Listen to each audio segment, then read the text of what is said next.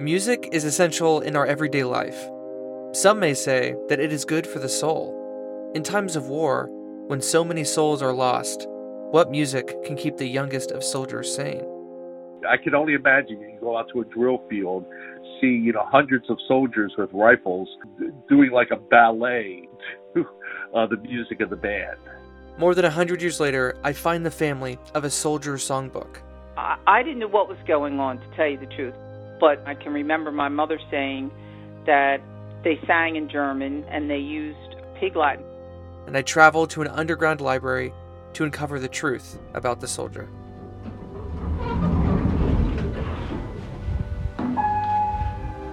Hello. Hello. I'm here to see Ron McGee. Welcome to Object Obscura.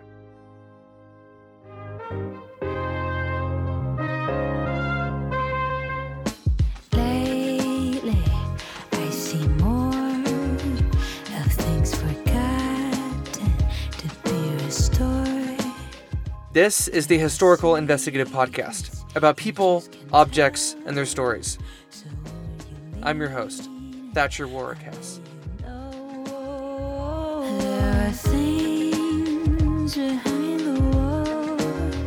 They want to speak to you. Can you hear them call? Their stories somehow got lost. But these vistas they have souls. Episode 14, Song, Soldier, Siblings. Just a listener note, on this podcast, I try to explain what each object looks like. Sometimes our descriptions don't suffice, so please check out our social media to see pictures of each object and follow along with the story. We're on Twitter, Instagram, and Facebook. Just type in Object Obscura Podcast, and you'll see our logo. If you don't have any social media, you can check the pictures out on our website, object-obscura.com. Thank you. Enjoy the episode. I was gifted an object about a year ago for my birthday. This one was bought online.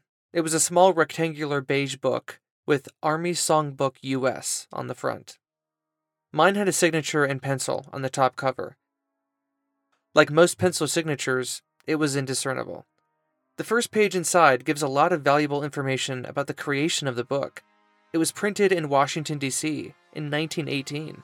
The one that you have is the later one, published in 1918, was called the Army Songbook. This is Yari Villanueva, who was a Taps bugler and American military music historian. I was actually doing research about this second edition songbook and cited an article that he had posted on his website. I wanted to get a more empirical outlook on wartime music from someone who has been a musician for the military. I was a member of the United States Air Force Band in Washington, D.C. from 1985 to 2008. I was a member of the ceremonial brass, which is the ceremonial unit of the Air Force Band, responsible for doing everything from military funerals at Arlington National Cemetery to arrival ceremonies at the White House, at Andrews Air Force Base, retirement ceremonies. Yari has this insatiable curiosity about music from the present and past, which is evident on his website. Yari told me that there were 2 songbooks for World War I soldiers. The first one was called Songs of Soldiers and Sailors, U.S., and that was in 1917. The 1917 book was very different than mine, as it had a drawing on the cover, was larger in size, and had a different array of songs. But as more soldiers joined the war, the books needed to be synthesized. That's where this one comes in. Smaller font and more sheet music that was designed to fit in your pocket. These books, very small, lightweight, put them in your pocket, keep them with you at all times. It's the same thing with soldiers who carried Bibles. Bibles were on the smaller side too, so they could be easily carried. Back then, these soldiers carried everything on their back. I was so eager to flip through the whole book. All 90 pages of music were there, stapled in the spine of this small book. Every page had sheet music with lyrics, and some were accompanied with patriotic cartoons and illustrations. The songs inside the book were polar opposite to the unassuming bland cover. The last 2 pages had printed pictures of soldiers. one of song leaders marching down a street, and the other picture is titled 10,000 Singing Soldiers. It's an outdoor photograph with thousands of men standing around one small soldier on a platform, far in the distance. What was he singing in this picture? And nobody seems to care. There was so much to unpack. I mean, some of the songs in the book looked familiar. The Star-Spangled Banner, Swing Low, Sweet Chariot, and some countries' national anthems. The very popular patriotic tunes are up front. And then as you get to the back, you'd have, the more fun ones. Looking through the book, the number one song is the Star-Spangled Banner. Of course, during World War I, the Star-Spangled Banner was not our national anthem, but yet it rates, the being number one in the book when you open it up. Basically, these were the most popular songs of the time. There are a total of 88 songs in the book, ranging from all corners of popular music at the time. Even some of the songs I recognized were actually different 100 years ago. Same words, with an entirely different melody. But who are the people to choose the songs that actually made it into this book? As we got into World War I, it was decided that it would be a good idea to have songs collected in a book. And there was a thing called the Commission for Training Camp Activities, the CTCA.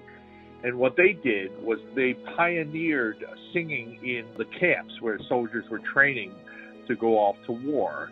And they hired civilian song leaders who would go to these camps and they would teach these songs to soldiers. And to my surprise, the CTCA is given credit on that first page of the book. Then it continues on, and compiled in assistance with the National Committee on Army and Navy Camp Music. Who is this committee? Well, it was actually a member of the CTCA who formed the National Committee. The goal was to manage all of these civilian song leaders, organize camp bands in each regiment, and discern specific songs put in these books. Bands were recruited by each regiment, and each regiment was authorized, a certain amount of slots for bandsmen. Basically, they would train a band leader, and this band leader then would go and recruit musicians to play. The thing is that this book here was not meant for a band member, as these were printed for every enlisted soldier in World War I. These little books were printed up and distributed. There are actually hundreds of thousands of these books that were printed. This is also on the first page too, for free distribution to all officers and men in the Army. This second edition book is unique because it includes battle cry music, but also camp songs. These guys were in these camps. They would drill during the day, they would be active in military duties, but there would also be a lot of downtime, evenings especially. So this, came part of an important recreation for them. Bands were used to accompany the physical training of soldiers when they did exercises in the morning and also did rifle drills. The bands would play waltzes, and you would time yourself with your rifle. You'd up, down, front, bottom. I can only imagine you go out to a drill field, see hundreds of soldiers with rifles doing like a ballet to the music of the band.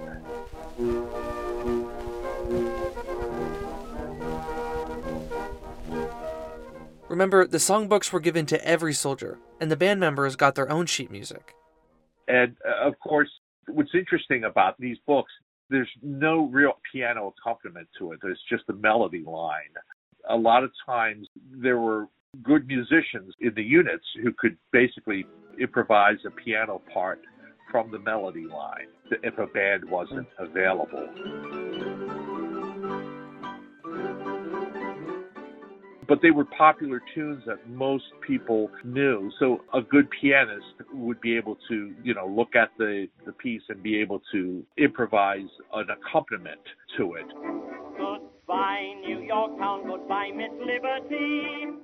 We have to remember that back at that time, we were a more musically literate society than we are today.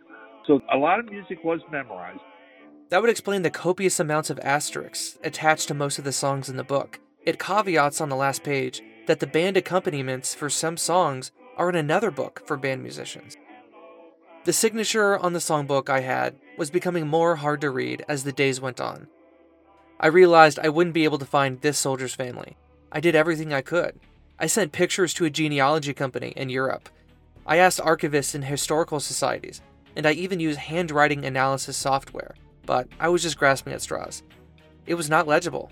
The only thing I could see was that it was a soldier with a foreign surname, possibly Spanish or Italian. But since so many songbooks were made, it wasn't too long before I found another World War I Army songbook online.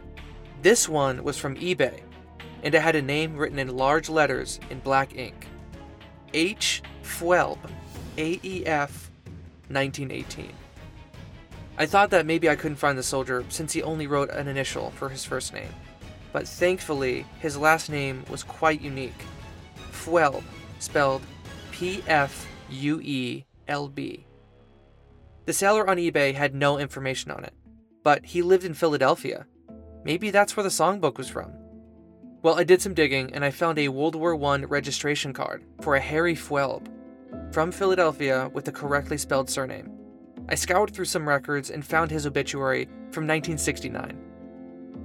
I contacted a distant great niece named Lisa, and I awaited a response.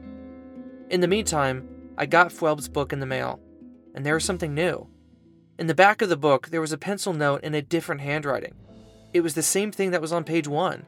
H. Fwelb, AEF, 1918. What was this AEF? The AEF were the American Expeditionary Forces, deployed in 1917 to have soldiers fight in France to defend the border to Germany, called the Western Front. It was intended to support the Allies in the war. French, British, and Canadian joined the AEF in many battles. Over 1 million men were in the AEF by 1918. As mentioned earlier, the songbook has many Allied countries' national anthems: French, British, Belgian, and Italian. It also is important to mention that each of these countries had their own songbooks for soldiers. This is a clear example of how the music in this book was a collection of allegiance songs, so that soldiers could sing the words of a country's national anthem while they were there. And actually, it was the band leaders in France's AEF regiments that got the swing into traditionally simple national anthems. During World War I, there were literally just dozens and dozens and dozens of bands that went to France. And these bands were very important to the morale and spirit of the troops, to play that music even up close to the front. And they were also used as a great propaganda tool. There was an all-African American band that played the French national anthem, La Marseillaise, and that song is listed twice in this songbook. These were an all-African American regiment known as the Harlem Hellfighters. In fact, his unit was among the first American troops to arrive in France. And when they arrived, they played a jazzy arrangement of La Marseillaise to the utter joy of the French people. They not only played for their own unit, but they did an extensive touring around France. And were just an incredible hit because most of these Europeans had not heard American jazz and not heard it being played by African Americans.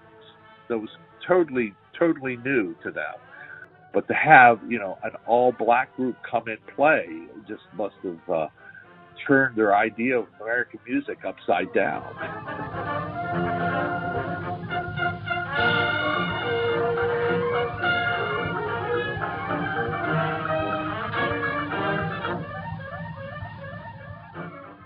You're actually hearing a recording of the Harlem Hellfighters in 1919.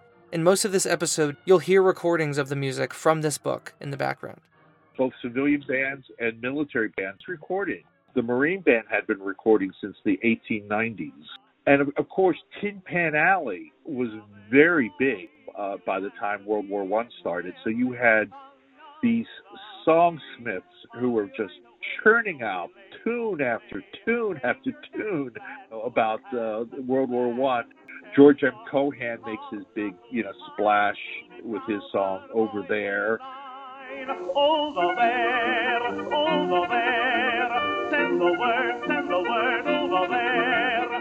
While I was listening to a song from this songbook, I got an email from someone I did not recognize.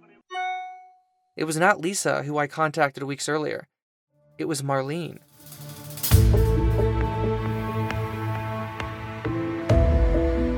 She explained in the email that this book was her grandfather's. She is the granddaughter of that Harry Fuelb I found earlier, and she lived in Philadelphia, where I first ordered this book. My name is Marlene Grass.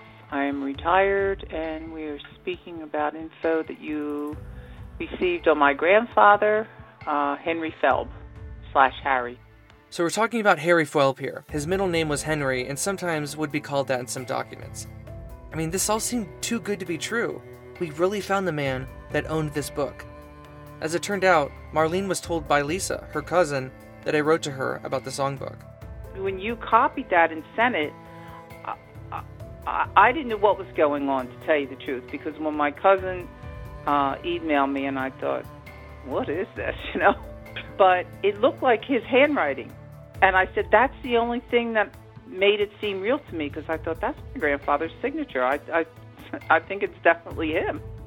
To clarify, she's actually talking about the signature in the back of the book, the one in pencil and his slanted cursive handwriting. The front large pen signature was a little unclear. As you heard Marlene say, the surname is actually pronounced Felb. Growing up, that's all we knew was Felb. And it was German, possibly with the umlaut over the U. I was so eager to hear all about her grandfather, Harry. The house that we grew up in was right down the street from my grandparents, so yes, they were very into our lives. We grew up right down the street, so they came to our house every Sunday for dinner, and everything had to be so, and he loved roast beef. My one sister, after my grandmother died, she lived with him for a couple of years. She would always say that she would just be putting the key in the door to come in after work, and he'd be sitting at the table already blessing himself, like, hurry up, get in here and sit down because I'm ready to eat. He was very family-oriented, but he could also be a stubborn German, too, so... Harry Felb worked at the Frankfurt Arsenal with his wife Margaret right around the time when World War I started. Frankfurt is a neighborhood in northeast Philadelphia, where most of the Felb family visited. But it was a neighborhood south of that called Bridesburg, where they lived. I will tell you also, they settled in an area in Philadelphia called Bridesburg, which at that time was predominantly German. So Harry actually had 3 other siblings, 2 older brothers and a younger sister. Marlene told me something about Harry related to the songbook. Bridesburg was a very small town at the time, so I guess they gathered with their neighbors, who I'm assuming were all German, I don't know. And I can remember my mother saying that they sang in German and they used Pig Latin. Harry would have 4 daughters with Margaret McCabe, Marlene's mom Eileen being the oldest. And actually, 2 other daughters of Harry's were very good musicians. Marlene remembered a lot about what her mom told her over the years. And I will tell you, too, he was a bootlegger. He made his own beer and used to put my mother on the wagon to cover it up and take it around and sell it to all the people. The story of Harry's parents coming to the United States from Germany is kinda crazy. His mother was named Apollonia. Yeah, Apollonia Gentenheimer. Wasn't that a mouthful? So Apollonia married John Felb Sr. after coming to the United States from southwest Germany in the early 1880s. They were sponsored from Germany by the Erdrich Brewing Company in Bridesburg. His parents did come over from Germany. I don't know the exact date. I know they were married in the States in 1888. The story we were told was that the mother refused to speak or learn English. And the father eventually went back to Germany, and that's when she distributed the children. Yeah, distributed the children. When the father passed away in 1908 to double pneumonia, possibly from typhoid fever, the mother was in distress and couldn't take care of the children. They obviously couldn't make ends meet. She divvied the children up to people that she knew in the community. None of them had an education. Like I told you, they were just sent to these different families to learn a skill, I guess. We actually have records where each child was sent to, as they play a crucial part in this story. But something was not adding up with the songbook. I remembered a place that Yari told me to go to if I couldn't find anything on the soldier I was looking for. You also may want to check with the National World War I Museum in Kansas City. They probably have good records. They may be able to track down who the soldier was. I sent emails to research assistants at the library of the World War I Museum in Kansas City, Missouri. And they found records of the 3 Felb brothers. But there was a problem. Harry Felb did not fight in World War I. His other 2 brothers did. I told you his 2 brothers were in World War I. The one was very, very quiet. John, the other one, was very flamboyant, loved people. I sent her an email after this call to get a full rundown of her family tree. Just to make sure, I asked her what her other brothers' names were. The oldest brother was named John, Jr., and the middle one was Herman. That's our guy. That's the first initial H written in the book. I then called Marlene again a few weeks later. Okay, we thought it was my grandfather, who was Harry Felb, but we discovered that he was not in World War I. Kind of drew me to maybe it was Herman's, his brother. So just to spell it out, as we'll learn, this family tree does get a little convoluted. Herman would be Marlene's great uncle. He is the quiet one she mentioned earlier. What were some of the things you remember about Herman? No, not much at all. I think I only met him like twice, and my grandfather took me over there. He was really a very sweet person, but he was very quiet and I guess shy, you could say. And I did talk to my sisters to see if they remember. They remember meeting him also, but we really don't know that much about him. And like I said, there's nothing. Well, that's a bummer. It is fascinating that this songbook is quite similar to the man who owned it, seemingly unassuming on the outside, that once opened up has an array of stories and information. It's just sad that very few people got to see the different sides of Herman. Here's what we later found out about him. Herman married Gertrude Heitz in 1923, who already had a son from a different marriage, but they did end up having a daughter named Beverly, who actually married a distant relative of her father's wife, Jack Heitz. Marlene actually remembers meeting Herman's children, but told me she didn't even know they were his kids. He also was quite social with the family in the 1920s. Most of his social life is actually from newspaper clippings. He attended social dinners, hosted parties, and even visited his brothers for a 4th of July reunion. But it seems that after World War II, there was not much contact. Well, usually for these objects in each episode, I ask the people if they would want it back. Would you like it back, or do you want me to send it back to somebody who has more connection to it? I would love it. My sisters would love it too, I'm sure. And meanwhile, since you had interest in it, I am going to send you these other things because they really are kind of neat. So I sent the songbook back to where I got it from, Philadelphia. And Marlene planned to send me a packet of their family history in the mail. When Marlene held her great-uncle's songbook in her hands, she got to look at the signatures up close. And even though the handwriting in the back of the book, it definitely is my grandfather's, I think.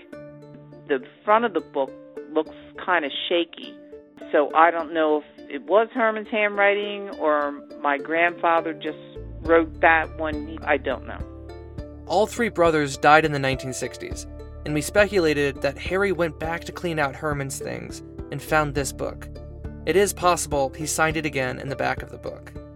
Here's what we do know. Herman and John, both older brothers of Harry, fought in France in different infantry regiments.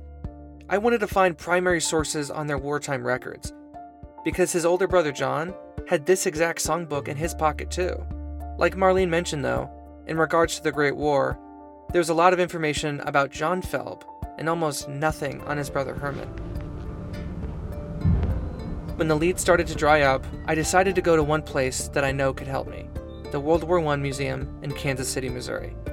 I let one of the research assistants know that I was coming. What could they find on Herman Felb?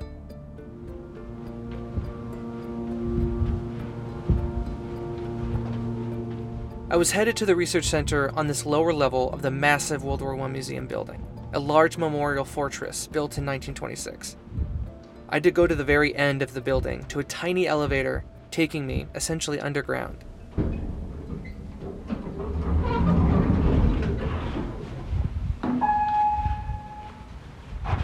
I walked in a long curved corridor. It felt like almost a mile until I saw the research center with glass doors and books on their shelves.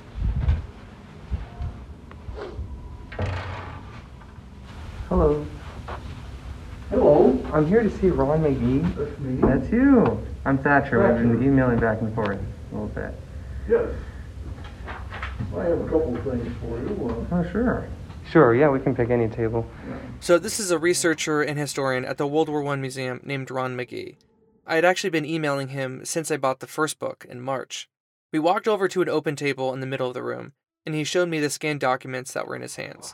Here's a couple of additional things I found for you. Sure. This is an application for Herman's bonus after the war. He pushed forward a photocopy of a veteran's compensation application, essentially a document that a veteran signs to get a bonus after fighting in the war. And this one was stamped 1934, 15 years after the war ended. Here's Ron again. You can see he got $20 a month for 10 months, $200. Oh, wow. That's why he filled that out, and that has information about his service. On the bottom, it actually says he got $10 a month for the next 20 months, with a total of $200. Even by 1934, $200 was a substantial amount of money. Yeah. This document lists his parents, John and Apollonia, when exactly he served overseas, and it also has his handwriting too. And it honestly does match the first page signature in the songbook. Right before I took this trip, the packet that Marlene had compiled arrived in my mailbox. I had no idea what to expect. It was a 10-page packet full of photocopied newspaper clippings, old photos, personal notes from Marlene, and an article that Brother John had written about World War I. She had a typed note with the first line saying, "I'm so happy our lives have crossed." This was honestly the most heartwarming thing I experienced on the show. Again, pictures of John and Harry were abundant, but only one picture existed of Herman. A family portrait around 1905 with John Sr. and Mother Apollonia looking nonplussed as ever, and the 4 kids resting their hands on each parent closest. Herman is close to 14 years old in this picture, standing up straight, unlike his other relaxed siblings. There were also pictures of Harry and his wife Margaret McCabe. One of the other reasons we know this wasn't Harry's book was that he got married in 1917 and had Marlene's mom, Eileen, in 1918. There was one letter that John wrote about his experiences in France. I have hired a voice actor to read what Herman's brother Johnny remembered about his time in France. Herman was actually in some of the same battles with his brother. With the Boys in France. Letter from Sergeant John Feld, Tournai, France, February 4th, 1919. Editor, Bridesburg Tribune. There are a number of men from Bridesburg and Frankfurt in the 82nd Division. So John, who most people call Johnny, was in Company H, 328th Infantry in the 82nd Division. And his brother Herman, the man who owned this songbook, was also in Company H, but in the 61st Infantry of the 5th Division. Both went to France and fought in some of the most pivotal battles, like the Battle of Saint-Mihiel and Meuse-Argonne. That second document Ron McGee printed out for me was Herman's. And then this is his official service record. Oh, wow. The equivalent of what today we call a DD-214. It shows Herman's address, where he was inducted as a soldier, and when he fought overseas. In regards to his brother John, who was sent to Europe a month after Herman, he was actually with friends he knew from Bridesburg. We were named the All-American Division for the reason we have native sons from the Atlantic to the Pacific in our midst. The immigrants, when they came over, tended to congregate in ghettos, basically, of their own ethnic group. And so at very young ages, they could have easily gone out on their own because there was nothing that said they had to stay until they were 18. As we will soon find out, there were other family members close to John and Herman who also fought in France in World War I. Harry's wife's brother, Leo T. McCabe, fought in France just like his brother-in-laws. All I knew was that he fought in the same battle as Herman. I wondered if he knew John or Herman were over there with him.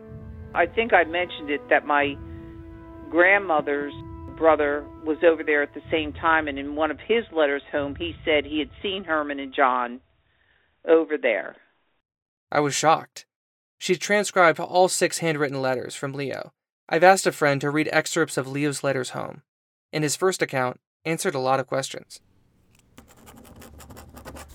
Gettysburg, October 29th, 1917. Was talking to Herman the other day. I do not see him very often. Well, I will close as I know no more to talk about. I remain as ever, Leo. So Leo is just 18 years old, and Herman nearly 26, and they were both inducted as soldiers in Gettysburg, Pennsylvania. This is possibly the location where the Army songbooks were distributed to every soldier. We will return to Leo's story soon, as he will fight in the same battle with Herman 8 months later. Let us turn to the Feld brothers.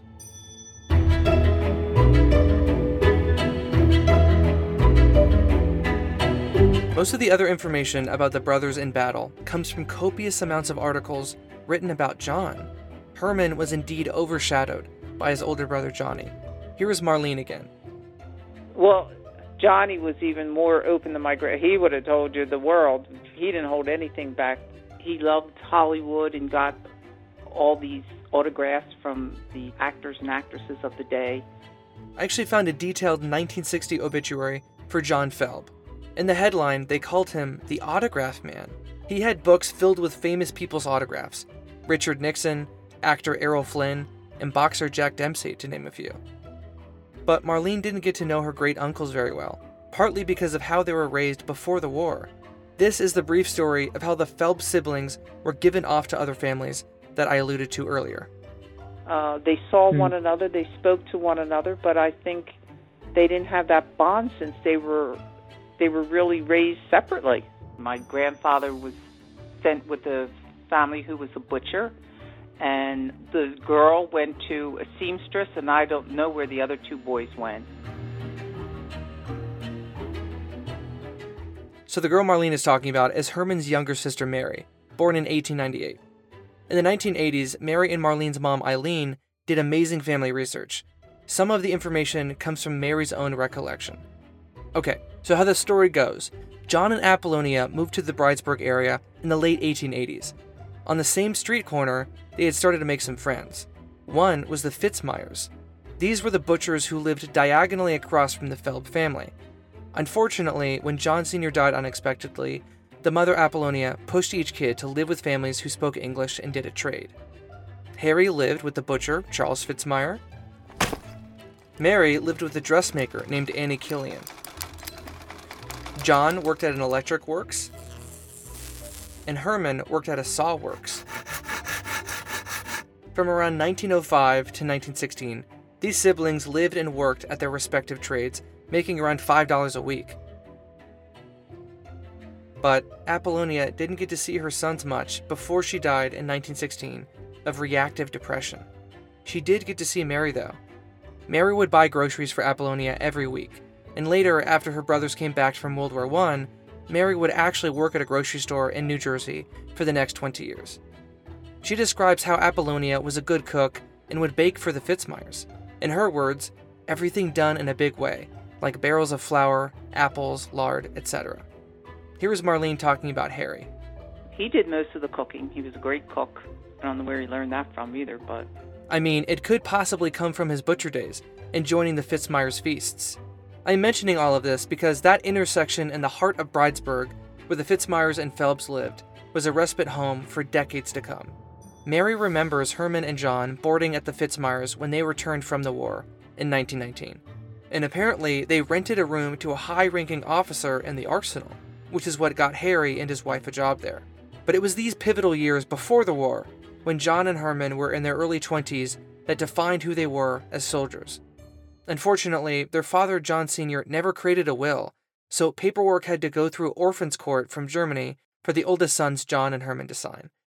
They were all on their own, and the war seemed like the best option as a way to escape.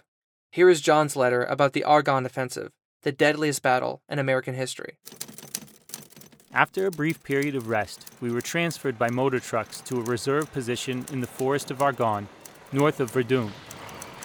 The Germans held the strong points in the wooded heights just beyond the village and poured a vicious fire from machine guns.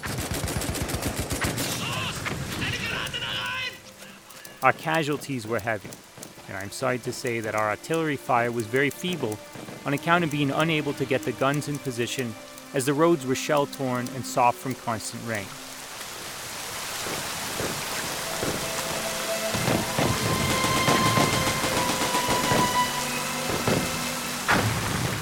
This is in October of 1918. Herman is also in this same battle, but his brother John may not have known that he was there. For his battalion, John served as a German interpreter in the US and in France, most likely picked up by his mother at Bologna when he was younger. John was in the same regiment with the famous Sergeant Alvin York, storming Hill 223, fighting in the most relentless offensive that lasted 47 days until the war ended. For 26 days, we were in the forest of Argonne. We had very little time to eat or sleep. We all were exhausted, and every time the Germans took one step backwards, we would advance 3. This work was a carnival of death and destruction, and no one can picture in their mind what the men suffered and felt, because there is no pen that can properly describe the scenes and conditions experienced by a soldier. Achtung, feindliche Panzer! Einen Moment werden sie geblendet sein!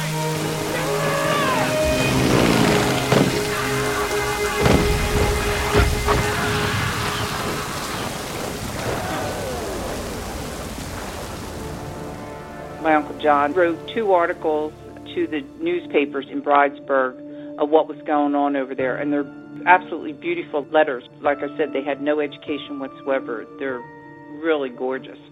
They honestly are. We also have to realize that the Germans were the ones who the Allies fought against, which probably was hard for the Feld brothers, because their parents were German immigrants. And most recruits with German ties were not allowed to even fight with American regiments. Even though the quiet and reserved Herman would probably describe his experiences in a different way, the letters from his brother John and brother-in-law Leo shine a light on the same empirical wartime horrors. There's even a staged picture of John from World War I in his retirement article. He looks small and yet stoic, motivated with the will to fight. We are proud of our record in France and on the battlefield. We are proud of the fact that we Americans from nearly every great state of our great union, and of various races and religions, worked in harmony as brothers in the face of the enemy. And to my total surprise, Marlene found a picture of Herman in World War I from 1917, the only picture of him as an adult we know of. The picture is just of his face and torso, unlike John's full-body military photograph. Although Herman most likely has the first edition songbook by this time, he won't have the signed one until early 1918. Here's his brother-in-law, Leo McCabe, after fighting in France. April 20th, 1918. I haven't seen anyone I know since I've been here, but I guess I will run across someone shortly. Well, things are very quiet now, and once in a while there may be a little gas come over, but that is about all. We've got that gas under our wing with our masks. I hope you and the girls are well, as I never was feeling in better condition as I am now. Goodbye for the present. Your son, Leo. Leo talks about how he grew a mustache, has gained some weight, and the types of women he saw in France. He even met someone from the neighborhood area of Frankfurt in the same military company. Here is Yari again.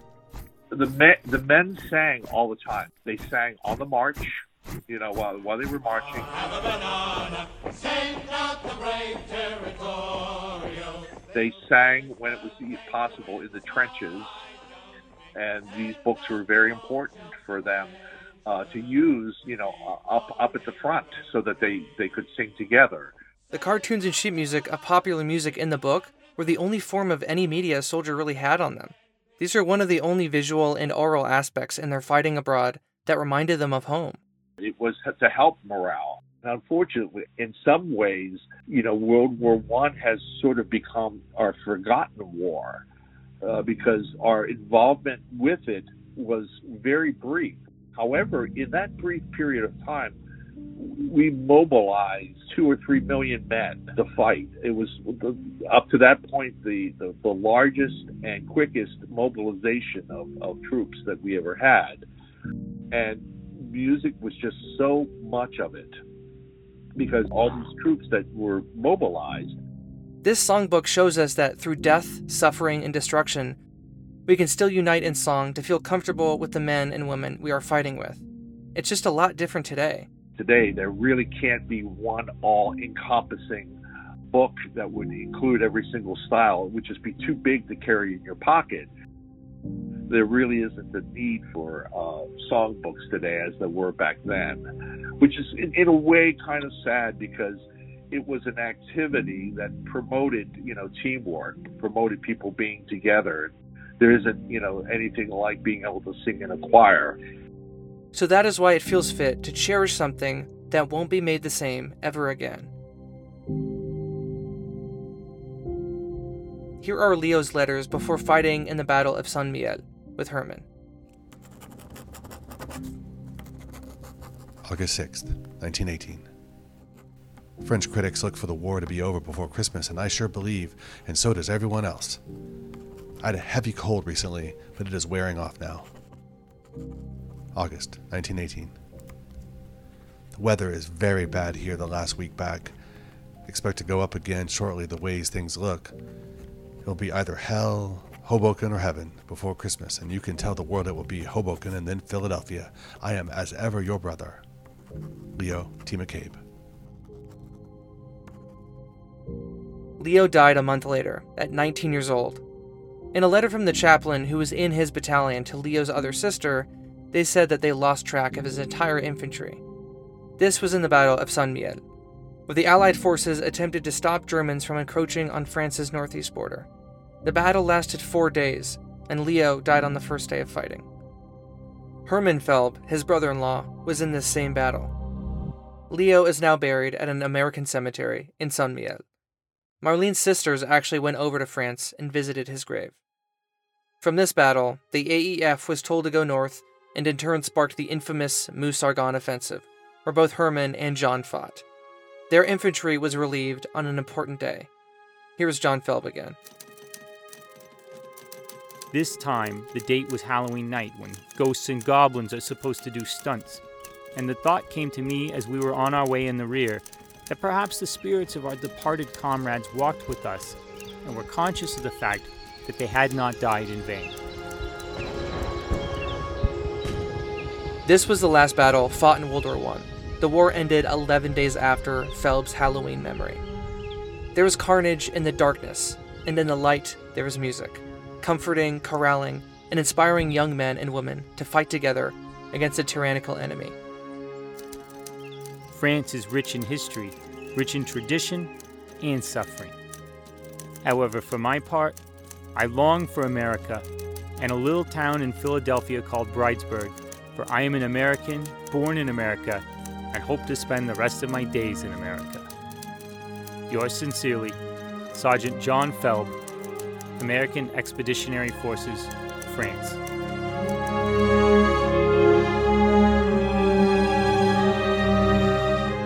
Like the unassuming songbook that has a whole world of music history and culture inside, I believe that Herman Felb was quite the same.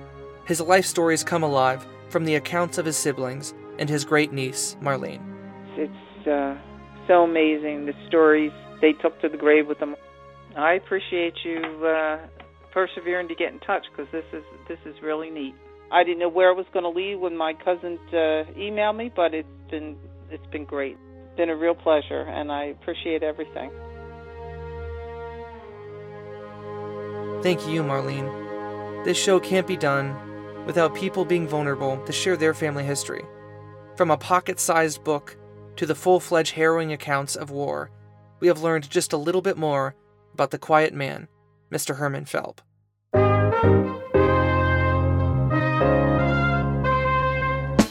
Lately, I see more of things forgotten to be restored. Thank you for joining us on another Object Obscura adventure, where every object has a story. We're going to post all the pictures of the book, pictures of the Feld brothers, on our Facebook, Twitter, and Instagram pages. This was a production of the Obscurity Podcast Network. Thank you to Yari Villanueva for sharing your time to answer questions about a 103-year-old songbook. Please go to Yari's website, tapsbugler.com. You can donate, do some research, or listen to a bunch of songs he's archived there. There's also a centennial in early November of the Tomb of the Unknown Soldier, and Yari's taps and music, Going Home, was featured in that ceremony. You can check that out on YouTube. Also check out Taps for Veterans at tapsforveterans.org. Thank you to Ron McGee and Jonathan Casey from the Edward Jones Research Center and the World War I Museum. Go check out the museum in Kansas City. It was an inspiration for how I designed this episode, and honestly, the best war museum I've been to. Finally, thank you to Marlene Grass and everyone in the family who chipped in with a little bit of information. There were so many amazing sources sent to me, and I felt honored to help them out. Voice of John Felb was done by Robert Anthony Peters. Voice of Leo T. McCabe was done by Ben Hess. Special thanks to Jeff from Etsy, AX4 from eBay, Macy Reed, Jerry Schmidt, Eric Reynoso, Emily Fiel Caprile, Perry Pyle, Corey Stewart, and John Reznikoff. This was an Anchor distributed podcast. Produced, written, edited, scored, mixed, and fact-checked by me. The theme song is Behind the Walls by my great friend Nathany. Please go to Apple Podcasts or iTunes. Even if you're listening on something else right now, please go there and give us a star rating and write a review. It really helps us out. You can also give us a donation. There's a PayPal donation button on our website, object-obscura.com. Anything helps us to investigate more amazing stories in the future for a possible next season. Want to reach out to us? Well, you can send us a message on Facebook at Object Obscura Podcast, Instagram at object.obscura, and Twitter at Object Obscura. It can be about an object you want discussed on the show, anything obscure, or a cool story about material culture. Episode 15, the last episode of Season 2, will come out in 2 weeks. Have a great Thanksgiving, and we'll keep going with the theme of music until the next modern episode. We're going to the 90s. We were all really worried about her family.